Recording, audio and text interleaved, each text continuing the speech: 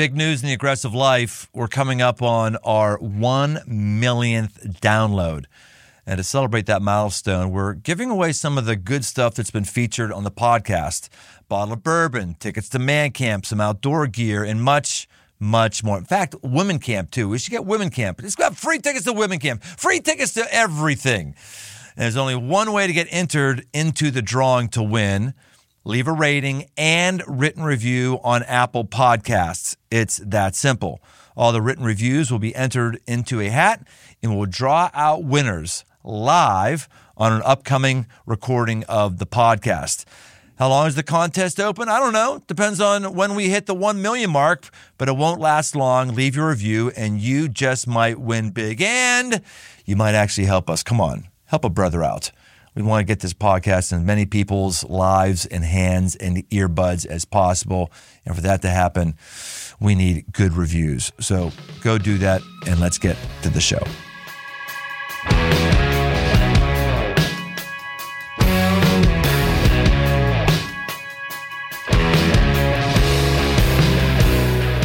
Welcome to the aggressive life.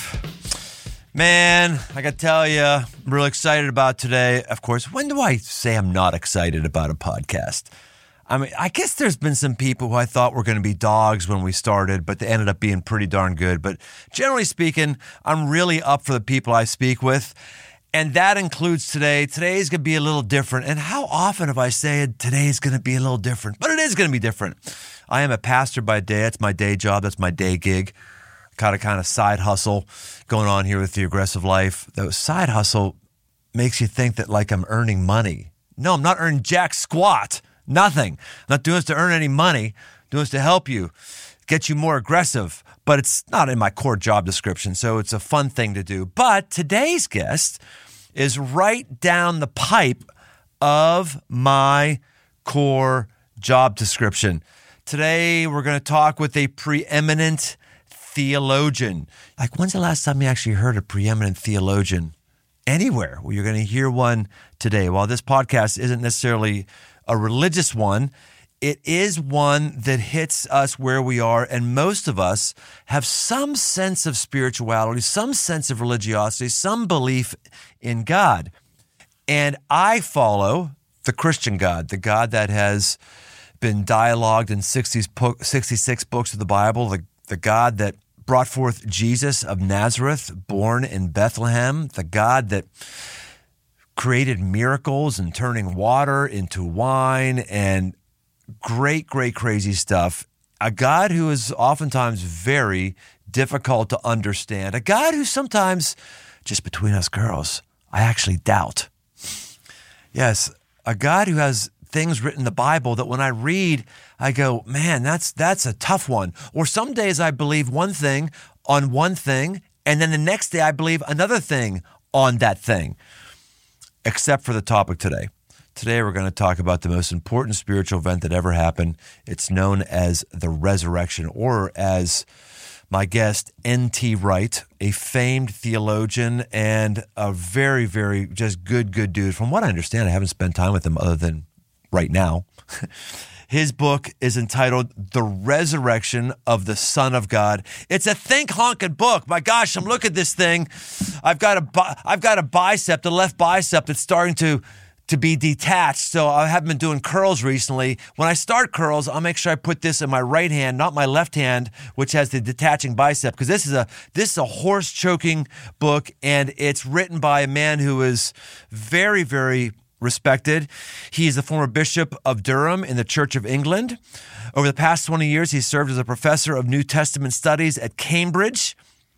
He is now at the University of St. Andrews. He's a regular contributor to Faith Conversations on radio and television.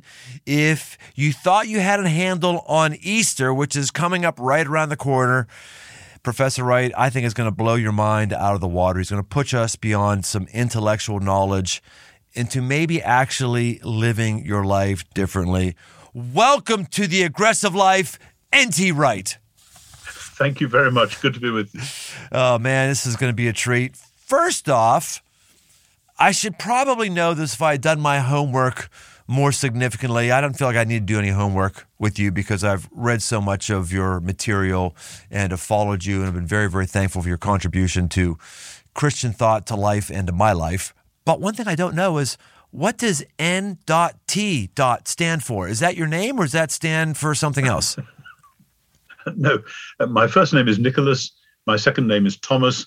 It's quite simple. My father's name was Nicholas, and so was his father and his father and his father. So the Nicholas is coming down one side of the family. My mother's father's name was Thomas. So calling me Nicholas Thomas was kind of combining the two sides of the family. I think it was a complete accident that it just happened to be also the subject matter that I've spent my life studying, namely the New Testament. We tried the same trick with my younger son. We called him Oliver Thomas. And so far, he has shown no inclination to be an Old Testament scholar, though he is now becoming a theologian. So he's on the way.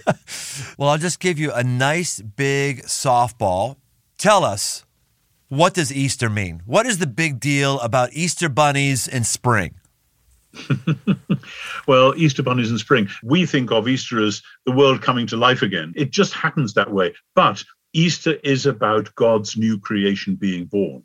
It's not about that one day there'll be pie in the sky when you die. It's not about a vague happy ending after Jesus' sad death or any such thing. I mean, of course, it is a happy ending, but it's actually a happy new beginning.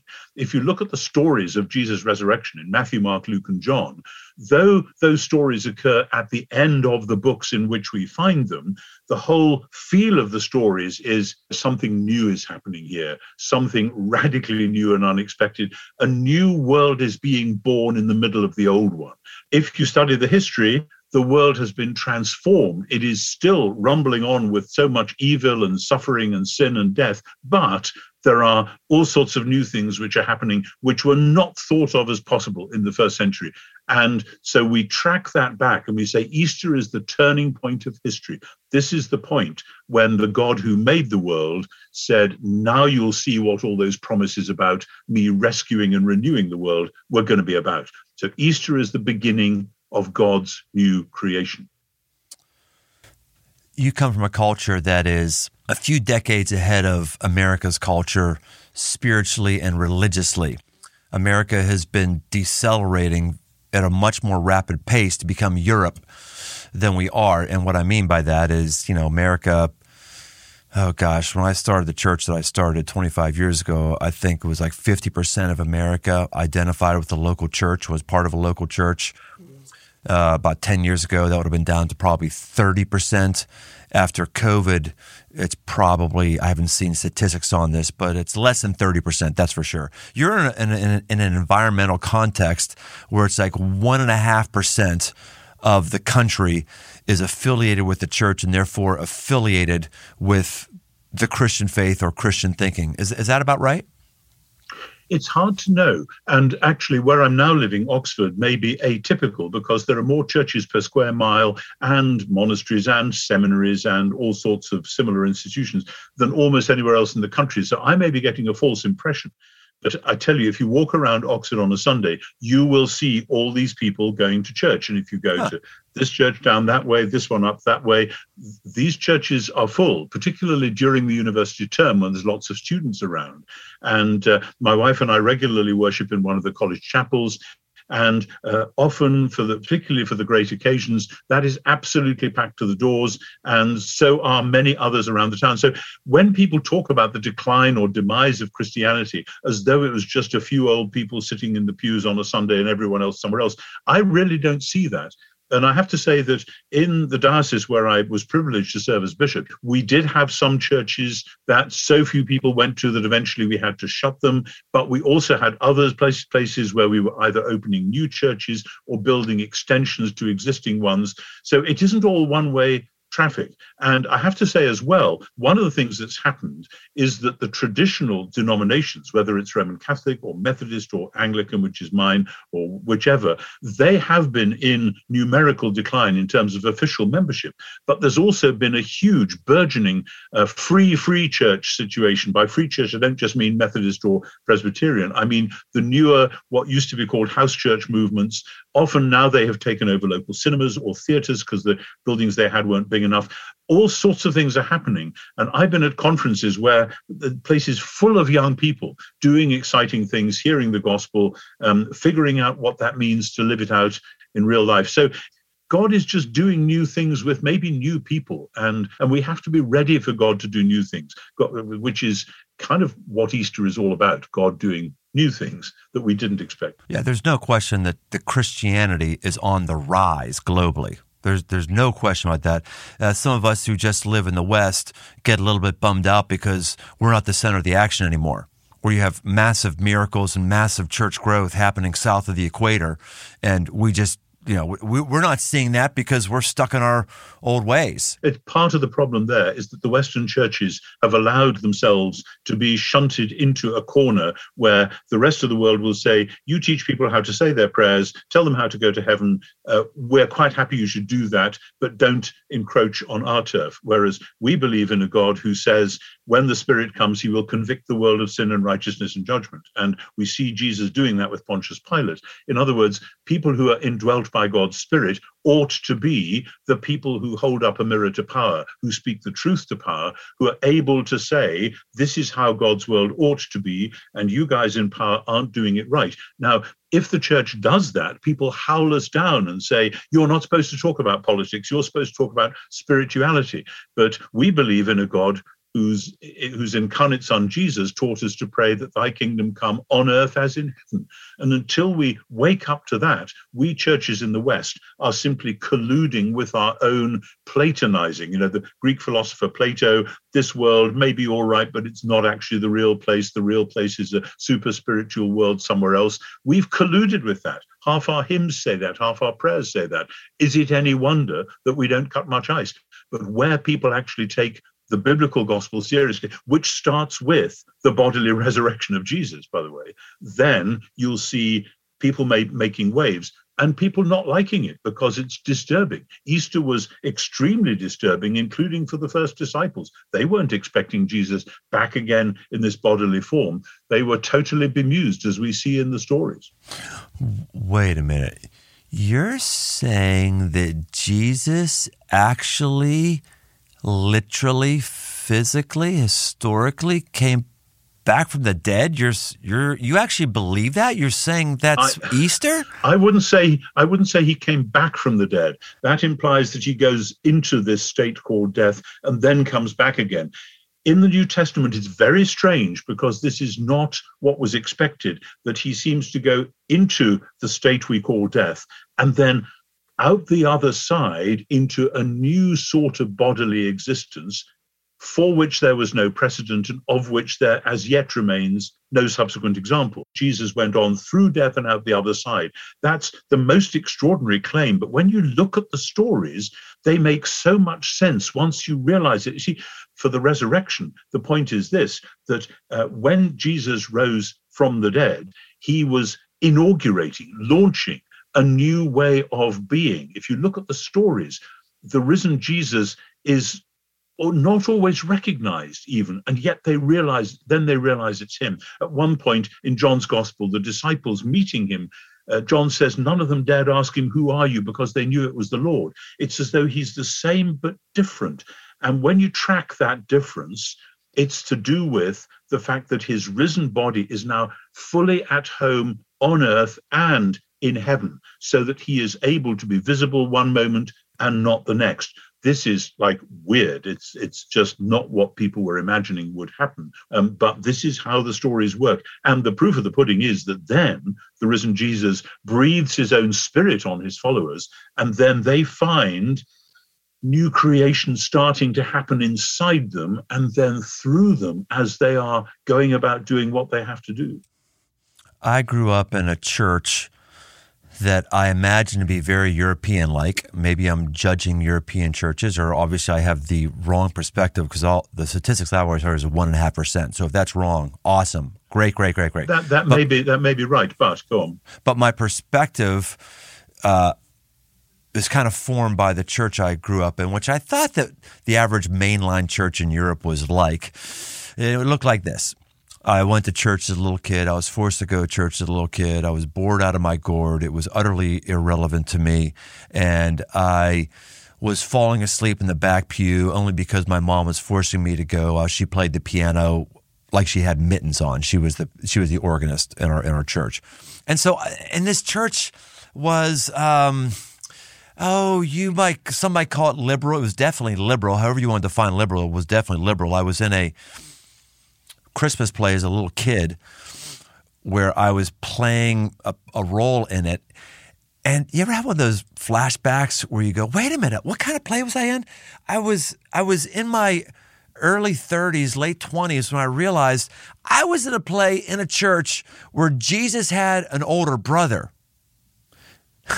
Saying that he didn't actually have a virgin birth, that Mary had been sexually active before Jesus came around. And in that cultural climate, that theological climate, I never heard about resurrection. To me, resurrection or Easter, it was just what I mentioned before. It was literally spring flowers and Easter bunny, and that was in church.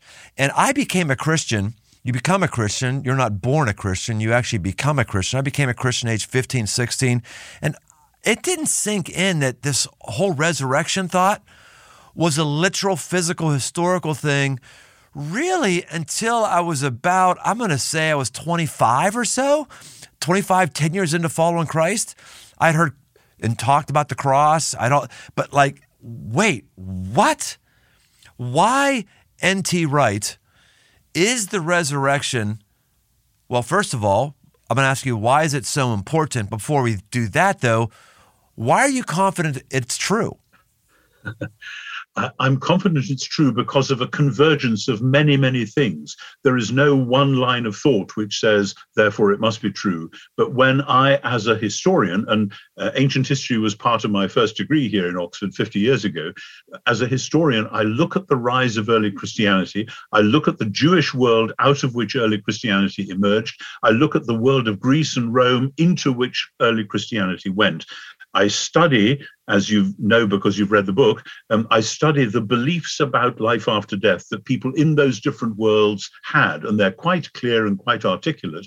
And then you say, hang on, all the early Christians, starting with Paul, who was our earliest writer, but then the Gospels and Hebrews and Revelation and so on, they all have this view of what happens after death, which is significantly different, certainly from the Greeks and the Romans, for whom resurrection was a complete non-starter. That nobody in the Greco-Roman world believed in actual bodily resurrection. They knew what the word meant, and they kind of laughed at it, fancy thinking that would happen. We know perfectly well it doesn't. It wasn't modern liberalism who said we have discovered that dead people don't rise. Homer knew that.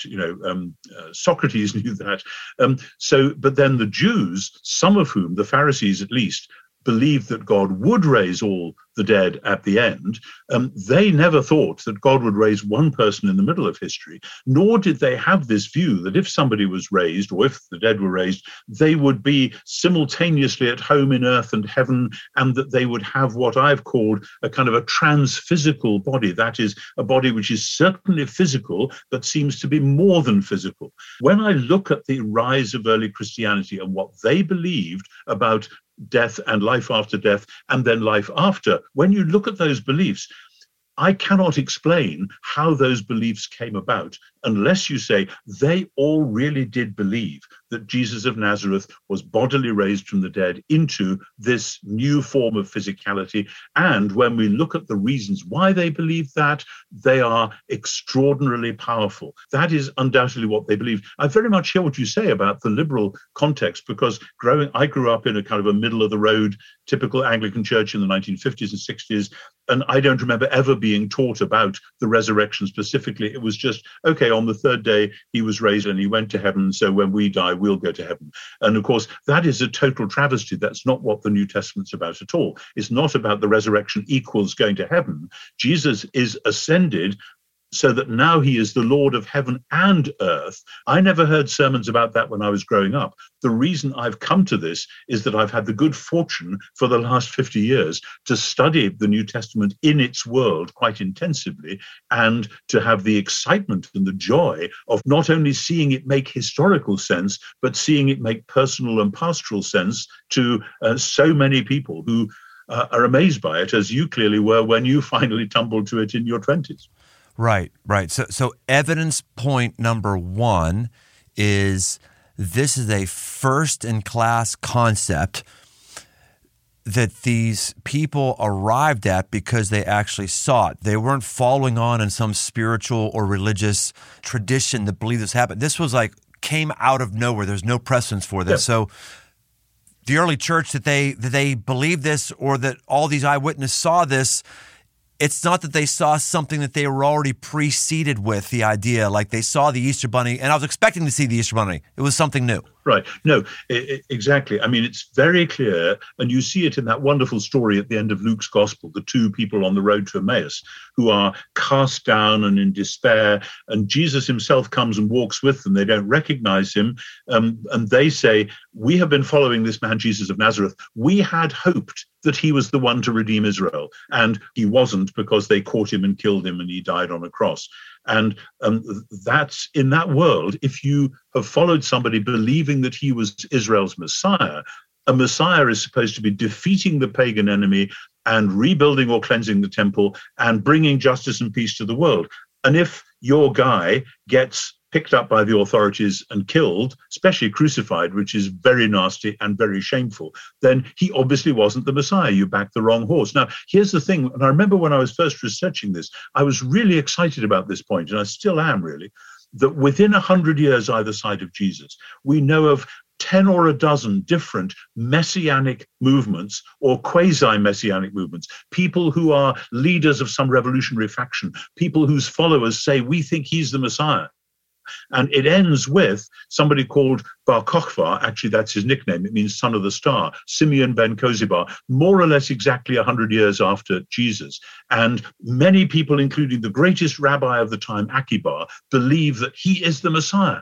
And then the Romans came and caught him and killed him, because that's what the Romans were very good at doing. And that happened to pretty well all those other messiahs, would-be messiahs.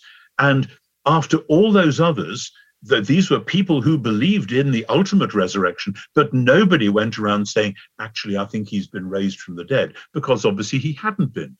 The only reason you would say he's been raised from the dead is if something so mind-blowingly extraordinary and vivid had happened, and you'd been witnessing it, that you had to say, "This wasn't part of our game plan, but now that we see it, it makes sense of all that other stuff, the things he said which we didn't quite understand, the bits of Israel's scriptures which we never quite understood before.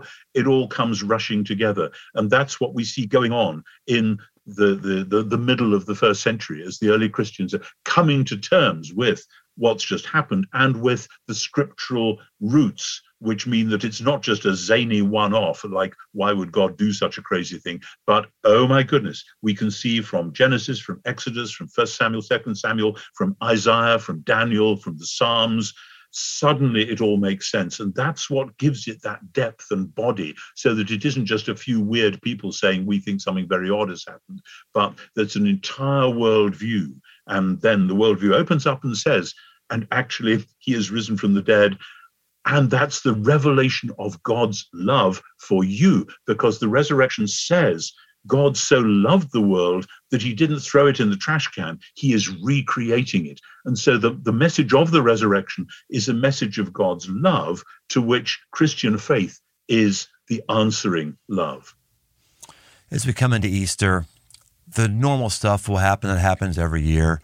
PBS, NPR, Time Magazine, whomever will be running specials that'll sort of try to satisfy their religious, spiritual constituents by running something on Easter. And it's really so odd that so frequently they run these specials that really only cast aspersions at the historicity of the Christian faith. You know, they don't do this with Ramadan or anything in the Islamic world. They don't go, "Oh, let's talk about their holiday and let's try to tear it down and show that in a nice way you're really stupid if you believe these things." And this happens like all the time. One time on one of the specials, they had a enlightened intellectual, and he said, "We have to realize that in the time of Jesus, saviors and miracle workers were a dime a dozen." That was the exact quote, a dime a dozen. People who proclaim to be were a dime a dozen. but not people who actually were seen for 40 days after they came back from the dead. Christianity persists today. You bring it up really well, NT. It persists today in the midst of a culture that had a bunch of saviors with Messiah complexes. It only exists with one person because that person actually conquered death. Well, exactly. And I mean, we have exactly the same phenomenon in Britain. About 20 years or so ago, I took part in a BBC series where we went out to Israel, a team of us, and we filmed on location a whole thing about Jesus. We did all that filming, and the guy who was presenting interviewed me and others, and he had a great sequence about the resurrection. With about a week to go before this final episode of that series was to be aired, it was going to be aired on Easter Sunday that year. The BBC, somebody in the hierarchy said, we can't possibly have that stuff. Extend the penultimate program and make that cover the last two, and we won't bother about that resurrection stuff. And I, as one of the interviewees, was shown what they were doing.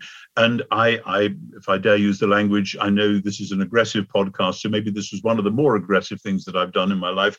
I actually hit the nuclear button. I went to the press and I said, the BBC is deliberately stifling what we actually recorded, which is a discussion of, and people like me interpreting of, the resurrection. And this is going out on Easter Sunday. What are they doing? And it was one of the very few occasions where, when I actually lost it like that, it worked. And the BBC was shamed into putting out what was in fact the last program, and it was about the resurrection.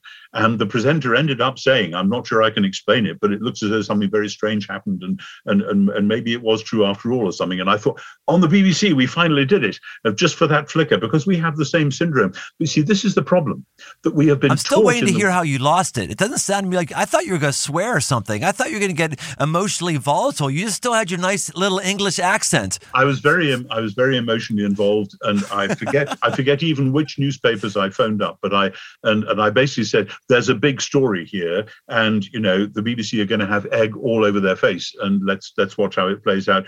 But we live in a post-Enlightenment culture which has split off spirit from body, heaven from earth, whereas the Bible culture is all about heaven and earth being made for each other.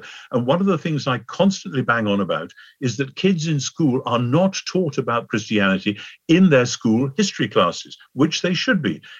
In my country, kids are taught the Greeks and the Romans. So they go from maybe the 5th century BC to maybe the 3rd or 4th century AD. Here are the Greeks and the Romans. And if you say to the teacher, when are you teaching them about Jesus? Oh, we do that in religion. That's in a different bit of the curriculum entirely. And I want to say, sorry, Jesus belongs in the middle of real history. We've got documents which are as good, as thorough, as researchable as anything about Julius Caesar or the Emperor Nero or whoever. We've got the stuff, and it belongs there. And he's impacted real history. Real history's been impacted by him. Exactly. And because we who live this gospel, we are supposed to be real historical agents and actors. And of course, this does have to do with whether you say faith and politics or church and state and so on. And I know that in the country where you live, 250 or so years ago, you got rid of us Brits, and with that you created a constitution which said that church and state never the twain shall meet, whereas we live with the ambiguity and the puzzle of still trying to work it out. But actually, all people who really follow Jesus know that this is not about my private spirituality only. That's one part of it, but it's also about my public responsibility to be an agent of God's kingdom here and now. Look at the New Testament. That's what the resurrection ended up being all about. Today's podcast is brought to you by Athletic Greens. It's a product I use every day. I started taking AG1 because I don't watch my diet too closely, but I know that I'm getting all the vitamins, minerals, and nutrients I can, as well as hydrating with 12 ounces of water right off the bat at the beginning of the day. One scoop of AG1 has got 75 high-quality vitamins, minerals, whole food source superfoods, probiotics, and adaptogens. And it doesn't taste like it. It actually tastes great. AG1 is a micro-habit with big benefits. For less than $3 a day, you can take care of your health and invest in your future. It's recommended by professional athletes, health experts, and me. To make it easy, Athletic Greens is going to give you a free 1-year supply of immune-supporting vitamin D and 5 free travel packets with your first purchase. All you have to do is visit athleticgreens.com/aggressivelife. Again, that's athleticgreens.com/aggressivelife to take ownership over your health and pick up the ultimate daily nutrition insurance. So go get you some, and let's get back to the show.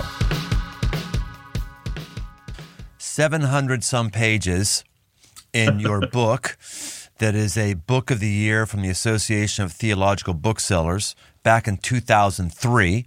I love, yes, our podcast doesn't have to have the most recent books on it. I want the most meaty books. This is a time-tested book. Sorry to be cynical about our listeners, but very few of us are going to read 700 pages. But I want to give you some highlights, have you react to this, NT. Here's what you say. Take the resurrection away, and the whole picture is totally different. Take it away, and Karl Marx is probably right to accuse Christianity of ignoring the problems of the material world. Take it away, and Sigmund Freud was probably right to say Christianity is wish fulfillment. Take it away, and Nietzsche was probably right to say Christianity was a religion for wimps. Put it back, and you have a faith that can beat these postmodern quote-unquote prophets at their own game with the Eastern news that the foolishness of God is wiser than men. The weakness of God is stronger than men. That's good stuff right there. Well, thank you. I'd quite forgotten that I'd written that. It's a long time ago, so it's nice to. I think I still totally endorse what I said there. Right, but that quote just goes to the heart of how Christianity is different from other religions. There's a similar morality in all religions, but it's different. There's a different power source.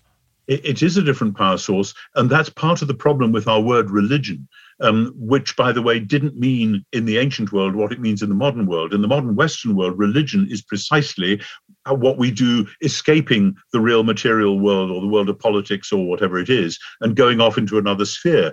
In early Christianity, it precisely wasn't going off into another sphere. It was calling down the power of that other sphere, call it heaven if you like, into the world of earth, literally transforming Jesus' body and then transforming the actual lives so that they were thinking and feeling differently from how they thought and felt and acted before. And when you chase that through very early in the New Testament, within 20 years of Jesus' death and resurrection, Paul is articulating in a very sophisticated fashion what precisely that means, for instance, in terms of moral behavior and so on. Our trouble is that we have this view of religion, which is basically an 18th century view, as being a sort of escapism. And Christianity gives the lie to that right from the beginning. So that if you see Christianity as a religion like the other so-called religions, you're misunderstanding it right from day one. For the cynics or skeptics amongst us, what's another reason or two to at least be open to, we're talking about history, that Jesus lived again? Well, take the question of who are the first witnesses. Now, one of the things which we don't really like to think about, but it is the case, is that in the ancient world, the ancient Jewish world, the ancient Greco-Roman world, women were not usually regarded as reliable witnesses in a court of law. People said, they'll just be doing this either to please their husbands or to spite their husbands, one way or another. You can't trust a word they say. Now, of course, as though men in court don't have any ulterior motives, but that's how they thought. And we've got that in black and white from, for instance, the Jewish historian Josephus, who says quite clearly, we do not allow the testimony of women. There may be the odd exception, but that's the general rule. So if you were inventing stories about the person that you'd followed being raised from the dead, if you were making that up 10 years, 50 years later, which people say, one thing you certainly wouldn't have done would be have the women front and center in the story. But there they are. And the women go and tell the men, and the men say, you're just making it up. You're all hysterical. They don't believe them. And the women persist and the men discover that it's true. So that's a remarkable phenomenon, because in all four Gospels, Matthew, Mark, Luke, and John, it's the women who are the primary witnesses. And then the men come trundling along later when they've come out of hiding and so on. Another thing which I was very struck by when I was researching this for that big book is the use of scripture in those stories. Now, we have to remind ourselves that in Paul's letters, he says the Messiah died for our sins and was raised in accordance with the scriptures. So you might have expected that if they're telling the story of Jesus being raised, they would be constantly saying, as it says in Isaiah or Genesis or Samuel or somewhere. But actually it doesn't, which is the more interesting, because in the crucifixion narratives, in, say, Matthew 27 or Mark 15 or the other ones, they constantly are referring to and echoing the Old Testament, because those stories have been mulled over. People have thought about Jesus' death as fulfillment of Scripture. But the resurrection stories are very quick, very vivid, with hardly any scriptural echoes and allusions at all. Why is that?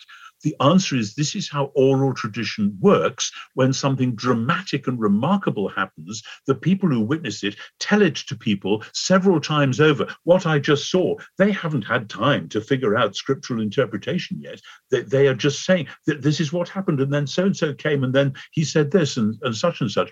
And here's the thing about oral tradition. Once somebody has told that story 3 or 4 or 5 times, it's fixed and it doesn't change. People have studied this as a phenomenon of oral tradition. So that had these stories been made up 20, 30, 40, 50 years later, they would certainly have woven in all sorts of bits of the Old Testament, because they knew how to interpret the resurrection scripturally. Paul does it, say, in 1 Corinthians 15. But in those 4 original stories, it looks as though what we have is kind of close up and personal. This is how so-and-so told it, because they were there on that first morning. So the stories, even though they may have been edited by Matthew, Mark, Luke, and John to fit with their Gospels a bit later on down the track, this is how the stories were told from day one. And they have the ring of eyewitness testimony. I think another good one is all of these disciples who saw Jesus. They say they saw Jesus after he rose from the dead. 11 of the 12 of them, well, one of them killed himself, Judas, ahead of time, but 10 of the 11 of them all died of execution and unnatural causes. No one dies for a lie when you know you're dying for something that isn't true, right? Yes. I mean, of course, people have seen that, skeptics have seen that argument coming and have regularly said, well, that they were all so psychologically kind of brainwashed by this corporate phenomenon of new enthusiasm or whatever it is, that they went off to try to convince themselves by trying to convince other people. I find that a very unconvincing argument, as indeed I explain in the book. But yes, it is broadly the case that they would be highly unlikely, as you say, to go off and die for a lie. We don't actually know the circumstances of how they all died, but the ones of whom we have any evidence, certainly they are going off and being martyred. And Paul himself, of course, who was the last one to see the risen Jesus, as he says in 1 Corinthians, he, of course, as far as we know, died as a martyr in Rome. So yeah, I mean, that's a basic argument. As I say, one of the things about arguing about the resurrection is you need all these things together. That's one of the reasons that book is so long, because I found when I was researching it that at several points, people had missed the point. Commentators, other people had twisted the evidence or whatever. So I had to go right round the circle. And it's when you put the whole circle together, the convergence is huge. It's massive. So that of course, it's demanding. My philosophy tutor, when I was an undergraduate, who's a lifelong atheist, and he's still alive, he's here in Oxford, I see him from time to time. When he read that book, which he kindly did, he said, you made a very good case. He said, it's very coherent, but because I simply am not prepared to believe that there is a God who would raise the dead, I simply choose to believe that there must have been some other explanation for why Christianity happened, even though at the moment I have no idea what that explanation might be. And I said, That's fine. That's as far as I can push you. But it's an admission, because most skeptics will say, we can prove that the resurrection didn't happen. And he was a very honest, very clear-thinking man. He was prepared to say, you've made an excellent case. And the answer is, so it all comes down to the fact of, are you prepared to say, maybe this is the revelation of a God who loved the world so much that he decided to rescue it and renew it, starting with his own personal bodily presence. Because as soon as you open the door to that, then it all makes sense. And here's the thing, the resurrection is not simply a weird event within the old creation. It is the foundational and paradigmatic event within the new creation. And that is so scary to people who have bought heavily into the old creation for whatever reason, that they resist it. And actually the whole project of the Enlightenment was a way of saying, this is the 18th century Enlightenment, was a way of saying that we are the climax of world history. The French Revolution, the American Revolution. What have you got on your dollar bills? Novus Ordo Seclorum, a new order of the ages. This is a way of saying, this is where world history has reached its climax. And it's us. Look at us. Christianity says, no, world history reached its climax when Jesus came out of the tomb on Easter morning. Now, history cannot have two climaxes. So there are cultural reasons built into the Western world why people don't want it to be true. We just have to go on saying, living, praying, praising, celebrating Easter, because actually that's God's way of opening people's eyes and letting their hearts be open to that message of love in new creation. I could go on about this all day, as you detect. No, this is brilliant. This is. I'm glad you're going on about this. This is great. Let me shoot something your way that I haven't kind of gone public on, so I'll go public on this with you as my counselor and you as my theological backboard. Gosh, it feels like most of my life following Christ, which started age 15, 16, so it's 40 years now of reading the Bible, 40 years of following him best I could, 40 years of dealing with how to pray and how to disciple people and bring people to Christ, so just a lot of that.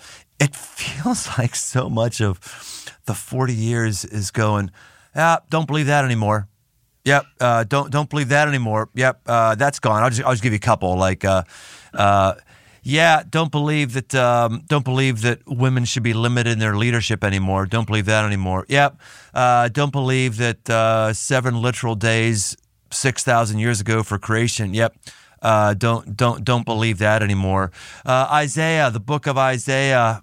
It has to be just one author, right? It has to be just one. Okay, maybe there was Deutero or Tritero Isaiah. Maybe there was 2, but okay, fine, whatever. One author by Isaiah, 2, 3, I don't know, 12. Who cares? I don't care. I'm not saying that the book of Isaiah doesn't care, but this is the one thing for me. And I'm not saying all those other things I talked about aren't important, and I'm not saying you shouldn't have convictions about them. I'm just saying in my own spiritual formation and journey, I'm less apt to get frisky about fewer and fewer things in the Bible. This is aggressive life. I'm less apt to get pissy about certain things in the Bible than I am others, because I used to die on every hill. But this is one like, I'll die on this hill all day long. In fact, as far as I'm concerned, this is the only hill. And when you die on this hill, you're dead, because there's nothing else about faith other than this. Your response to that? Yeah. That's absolutely right. I'll give you a lovely story. I was in a hurry for a train. I got into a cab. The cab got into a traffic jam, and I was looking at my watch, and the driver saw me looking at my watch. And as he looked in the mirror, he saw that I was clergy. I had bishop's thing on with the dog collar and so on. And he said, "Oh, bishop, are you?" I said, "Yeah, I'm bishop." He said, "You're having a bit of trouble about your debates about women bishops, aren't you?" And I said, "Yeah, we are having a bit of trouble about that." And then he said this. He said, "What I always say is, if God raised Jesus Christ from the dead, everything else is basically rock and roll in it." And I sat there in the back of the cab and said, yes. And I texted my colleague back home in Durham, and I said, "You never guess what I just heard." And my colleague texted me right back and said, "There's your Easter morning sermon right there." And I said, yes, you're right. The resurrection is so central that once you it doesn't mean that other stuff doesn't matter. Right. But it means that once you put this in the middle, there's a kind of a hierarchy out from there. And certainly the question of the unity of Isaiah, certainly the question of the so-called literal interpretation of Genesis and the other things you said. Of course, there are debates about women in ministry. That's perhaps inevitable, granted all sorts of historical factors and so on. But who is the first person who tells somebody else, who is told by Jesus to tell somebody else that he is risen from the dead and that he is Lord? It's Mary Magdalene. Go and tell my brothers and Peter this and that and the other. Jesus does not say to Mary Magdalene, go and tell Peter to come here because I've got an important message and I need to give it to him to give to everyone else. Mary. So this is how I and others have argued about women, preachers, women clergy. Announcing that the crucified Jesus is raised from the dead is the very center of Christian ministry. Anyway, so the resurrection tells you that. That's the most important sermon ever given. It was given by a woman. Of course, exactly. But I totally agree. And I think probably all of us, certainly I myself, but I think there are many things in my background and my tradition which I've had to say, actually, do you know what? I wouldn't say it like that now. And in particular, in the middle of it, so much of my tradition, the British, Anglican and evangelical tradition, was all about how to go to heaven when you die. And the point of the Bible is not about how I go to heaven. The last chapter of the book of Revelation is not saved souls going up to heaven. It's the New Jerusalem coming down from heaven to earth. And the message is the dwelling of God is with humans, not here's how humans get to dwell with God. And if we could only see the whole story of Scripture, Genesis to Revelation, that way round, all sorts of things would click into place with a new energy and drive. And I'm in my 70s now. I don't know how many more years I've got left to be a teacher and preacher, but I'm intending to go on banging on about this one because I think it's really, really important. You've mentioned it a few times, Platonic thought. I almost feel like giving a Reader's Digest version to our listeners, but I'd rather you do it, one, because you're smarter than me. So give us a primer on what Platonic thought is and how it actually infiltrates our misunderstanding of the Bible and misunderstanding of life, because it is part of what contributes to the brand of spirituality that we follow. And I don't mean just general spiritualists who are outside the church, but I mean people who are into spirituality who are in the church. Sure, absolutely.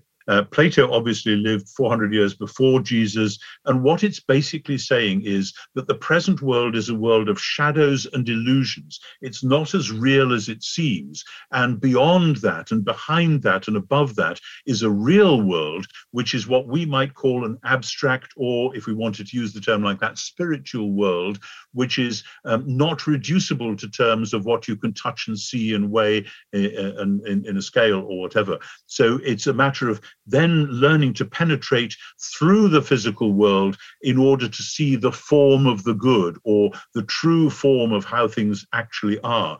And there are debates about this. Some forms of Platonism say that the world is actually a bad and dark and shameful and dirty place, and you need to escape it. And that's where you get what they call Gnosticism, where people think that they have a secret knowledge which enables them not really to belong to this world at all anymore and to live in a different way like that.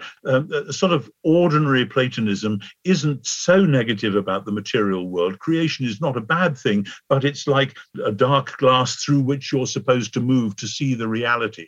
And people have sometimes said, well, maybe that's what Paul was referring to in 1 Corinthians 13. Now we see through a glass darkly. But actually, he was thinking like a Jew about creation and new creation. And for a Jew, new creation is not saying no to the old creation. It's saying God loves this old creation so much, he's going to rescue and renew it and restore it. So then the first 200 or 300 years of Christianity, really through as far as the 3rd century, most of the great teachers are still very much in the Jewish mold of saying when God finally completes what he accomplished in Jesus, it's going to be a new creation, a new very bodily world. Somewhere in about the 3rd century and on beyond that, certainly by the time of Augustine in the 4th and 5th century, then Platonism creeps in, and instead of talking about the renewal of this world. They're basically talking about the escape from this world and going to heaven. And that then becomes the primary teaching in the Middle Ages. That then leaves a vacuum as to how you do political theology, how you do your social responsibility, and that's been a problem ever since. And when the Protestant reformers, Luther and Calvin, and great people like that who I revere and honor in the 16th century, when they are addressing the corruptions in the Roman Catholic Church, which was what they were trying to do, they don't challenge this image which says the aim of salvation is to go to heaven. They simply readjust the mechanism by which you get there. And in the modern world, particularly in the 18th, 19th, and 20th century in Western Europe and America, there's been a strong streak of anti-Judaism, and people have seen the message of the goodness of creation and creation's rescue as, oh, that's a very Jewish thing. That's all about land and soil and blood and so on. And we don't do that. We are spiritual people because we're Christians. That's what Nietzsche was objecting to, that these Christians are just wimps. But since over the last 100 years, many of us have soaked ourselves in the Jewish world of the New Testament and said, actually, yes, these Christians really did believe that Jesus meant it when he said, thy kingdom come on earth as in heaven. That is what it's supposed to be all about. And as and back to Easter again. So, sorry, it's a quick whistle stop tour, and I probably missed out lots of stuff. But it's really, as with the reformers saying, we're not going to take things on trust for the Middle Ages. We've got to go back and see what the Bible was really all about. I'm doing exactly the same thing. Here is what the Bible is actually all about. And it's not just the Middle Ages, it's the whole of Western Christianity, which has been seduced into this going to heaven narrative, instead of embracing or being embraced by the God coming to dwell with us narrative, which is really the antithesis of Platonism. There are many devout Christian teachers today. I've just reviewed somebody's book not long ago, all about how the real aim of life is to forget this world and go to heaven, where we'll gaze upon God, the so-called beatific vision. This is a medieval idea many people are embracing today. But actually, in the New Testament, when somebody says, we want to see the Father, Jesus says, if you've seen me, you've seen the Father. You've seen me physically. When you've seen a physical thing, me, you've seen the Father. Yeah, and so the New Testament is saying to us, if you want to see the living and true God, read Matthew, Mark, Luke, and John with awe and reverence, and expect to be shocked and surprised, because God is much closer and much more personal and much more compassionate than we've even dared to believe. This is a little bit of a vision cast for those of us who are in the aggressive life community here. What N.T. Wright is talking about here is basically why a lot of people believe that matter is unspiritual, matter is bad. This is why in the early ages, Middle Ages, many monks were beating themselves with whips, flagellating themselves, because they're trying to beat down the flesh. They thought the flesh was their literal flesh, and literal physical matter is always bad. And so let's focus on the spiritual. Let's focus on prayer. It's what I think you're talking about. Let's focus on heaven, where we go. I think this has infiltrated the average Christian's life, and it's enabled us to be more passive. Because instead of charging ahead physically with the things we have to charge ahead with aggressively, we just passively spiritualize it. We passively pray about it. We passively say, well, I'm overweight, I'm a slug, but it doesn't really matter. All God cares about is my spiritual life. Well, I'm really in debt. I can't figure out how to make money work. So money's dirty. Money's just this physical thing. I don't really have to figure that out. Well, I kind of have a dream to starting a business, but maybe that's too much of a physical dream. I should probably just pray about the work of Mother Teresa, even though she's dead. That wouldn't be a helpful prayer right now. But we have these things that are infiltrated and said, no, man, God's given you a life. There was that old song the Christian stations are still playing to this day. This world is not my home. This world is your home. God created this world for you, and He's redeeming it. And it's going to be God's home as well. And that's the point. The dwelling of God is with humans. When God brings together heaven and earth, it's God's home which He wants to share with us. That's amazing good news. Yeah, man. Amen. All right, let's have a little more fun here. This has been deep, and I know you'll get deep even when we have fun. We have a little reputation here called the lightning round. This is where I give you a topic, and you have to answer it in one or two sentences, like a burst of lightning. Can you handle the challenge, N.T. Wright? Try, see. Okay, here we go. Most aggressive thing you are doing right now in your life? Trying to teach ordinary Christians that they've got the biblical story upside down. Wow, that's great. See, I always break the rules because I want to talk more about that, but that's good. I'm gonna hold to my rules. The biggest aggressive mistake that you can remember making and what you learned from it? Oh, when I was young, I played rugby. Need I say more? How about sharing with us one of your own daily disciplines of connecting with God? Ever since I was about 12 or 13, when somebody told me it was a good idea to read the Bible first thing in the morning, basically that's what I've done. You can probably see a table just behind me there. I make a large pot of tea. I come in here. I spend however long it takes with the Hebrew Old Testament, the Greek New Testament, and that turns into prayer. I follow the usual traditional Anglican morning prayer framework, but whatever is going on in the world, in my life, etc., I will be holding that in prayer within the readings that I'm doing. I mean, example, I don't know when you're going to air this, but this morning I happened to be reading Psalm 23. I happened to be thinking about the situation in Ukraine and a friend who's working in Ukraine right now. And as I was praying Psalm 23, I was holding this friend within line after line. Even though I walk through the valley of the shadow of death, I will fear no evil, and so on. And that is the start to my day. Most days of most weeks. If I'm sick or traveling or whatever, it sometimes gets slewed around. But that's the beginning. Yeah, I normally do all that too, except I also do the Septuagint, and I find some Aramaic to read and all that stuff, because just doing Hebrew and Greek is just quite not challenging enough. Septuagint is right behind me there if you want to have a quick glance. All right. Why do we need the church in America and in Britain? It's like saying, why do we need breathing? Or, why do we need food or something? The church is the body of Christ. Now, of course, that needs unpacking in all sorts of ways. But Christianity is not a solo venture. It is a team sport. It's very difficult to do love, joy, peace, patience, goodness, kindness, faithfulness, gentleness, self-control, all by yourself in a small room. You can try some of it, but most of that, and those are the things that the Holy Spirit is supposed to be doing in and through us, most of that happens communally. And it's challenging. And that is what the church is supposed to be all about, both inside itself, and the church is designed to be an outward-looking phenomenon.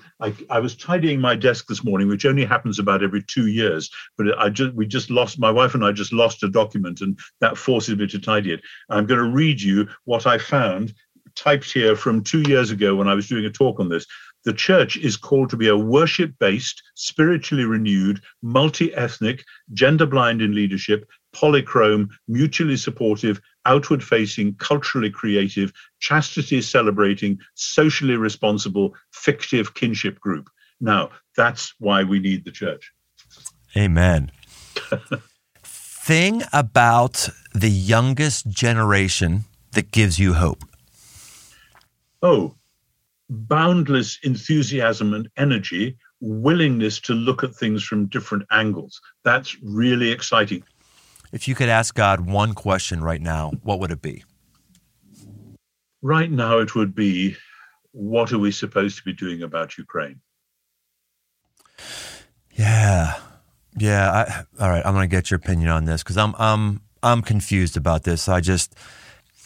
And I kind of have two responses. As an American, you're in England, you're closer there, so you're a bit different. On one side, I think, hey man, there's oppression going on there. Let's get some people over there.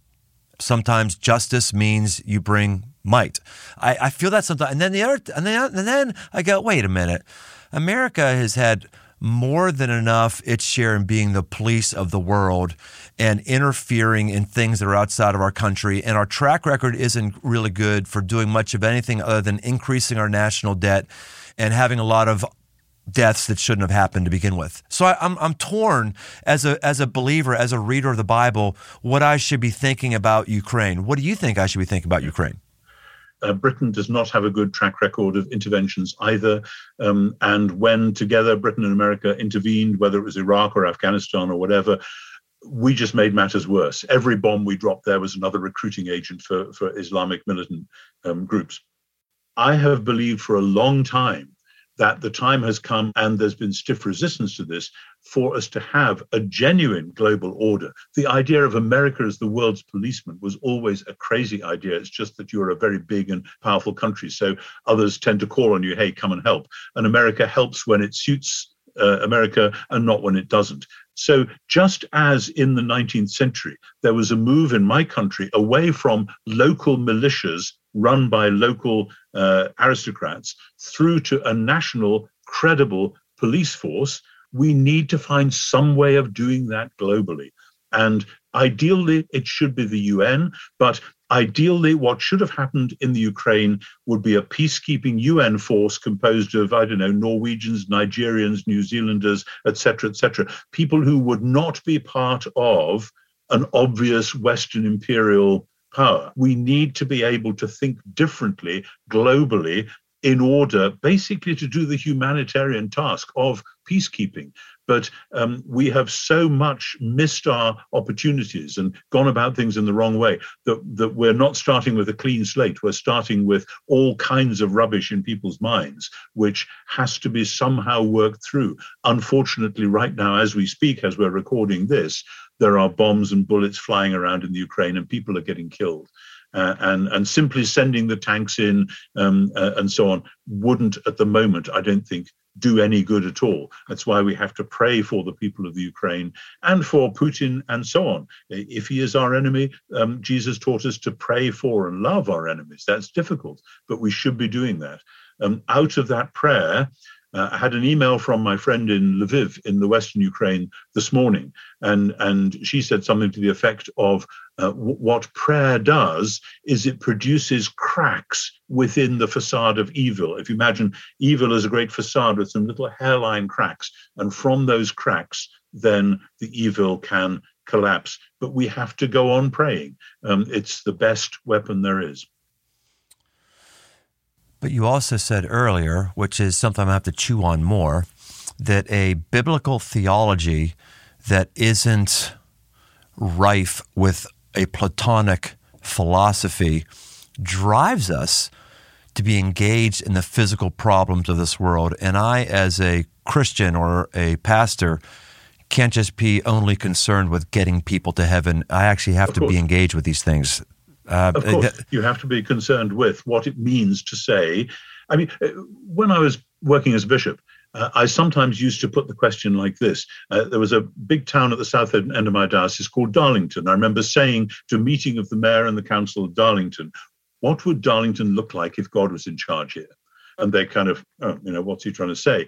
I said, because actually that's what Jesus' message about God's kingdom is all about. And it doesn't mean that everyone else sits back and does nothing because God's going to do it all, because God is a power-sharing God. Right from Genesis 1, God gives human beings responsibilities within his world. But if human beings don't realize that they are stewards of God's creation and of God's people, etc., then they start to self-aggrandize. They become, what's your phrase, aggressive, and not in a good way. And so the message of God's kingdom, of God being in charge, and then you say, which God is this? And the answer is, it's the God who looks like Jesus of Nazareth. And when you say, supposing Jesus was in charge, what would be different here? How would we do our prison system differently? How would we do the hospital or hospice system differently? And so on and so on, our social programs, our drug rehab programs, etc. And if you ask the question that way around, this is one of the reasons we have churches, is to say to the local authorities, this is what it ought to look like when God's in charge. We're here to work with you, to pray with you, to pray for you. Now can we do this together? Instead of saying, because we're church, we're taking a back seat because we're teaching people how to go to heaven and you can run the earth. That is a derogation of duty. You don't find it in the New Testament. My last question for you. The key to a great cup of tea. The water must be boiling when you pour it on the tea. I know that no American understands this. I have had many ungreat cups of tea in America because the water was only tepid. It's got to be boiling. Brother, this has been great. Is there anything that you wanted to talk about that we haven't talked about? It's been a long day already for me. I think we've done pretty well. All right. The book that we referenced is The Resurrection of the Son of God by N.T. Wright. If you're not interested in this topic, virtually any biblical or theological topic, you're going to find something out there by him. He's a very prolific writer and speaker, and who I now choose to count as a friend. This has been a rich time, NT. I got to tell you, I enjoyed the heck out of this. Thank you very much. It's been fun. Hey, we've got a really good offer for listeners here of The Aggressive Life. This isn't for your loser friends who aren't here today. This is for you. NT is offering you a free online course to dive into the Bible with him. You can redeem this at www.ntwrightonline.org/Philemon. Philemon. If you're not familiar with that book of the Bible, we'll probably put that in the notes right there. And you can also follow NT on Instagram at ntwrightonline. So that's it. You heard it, man. I'll tell you, I don't care what walk of life you're in. If you're in the theology walk of life, you're in the military walk of life, you're in the plumbing walk of life, if you're in the mothering walk of life, there are things before you. You need to think about the right way and get after them physically, aggressively, and biblically. I hope we've equipped you to do that today, as well as having a great Easter. We'll see you next time on The Aggressive Life. Hey, thanks for listening. For all things aggressive living, why don't you head over to briantome.com. Find my new book, Move, a guide to get up and go forward, as well as articles and much, much more. And no matter where you listen to podcasts, why don't you take a second and leave us a rating, leave us a review. It really, really helps us drive new listeners to the show. We want to help as many people as possible, just like we may have helped you. We want to help others. So why don't you help us out? And if you want to connect, find me on Instagram at Brian Tome. The Aggressive Life with Brian Tome is a production of Crossroads Church, Cincinnati, Ohio.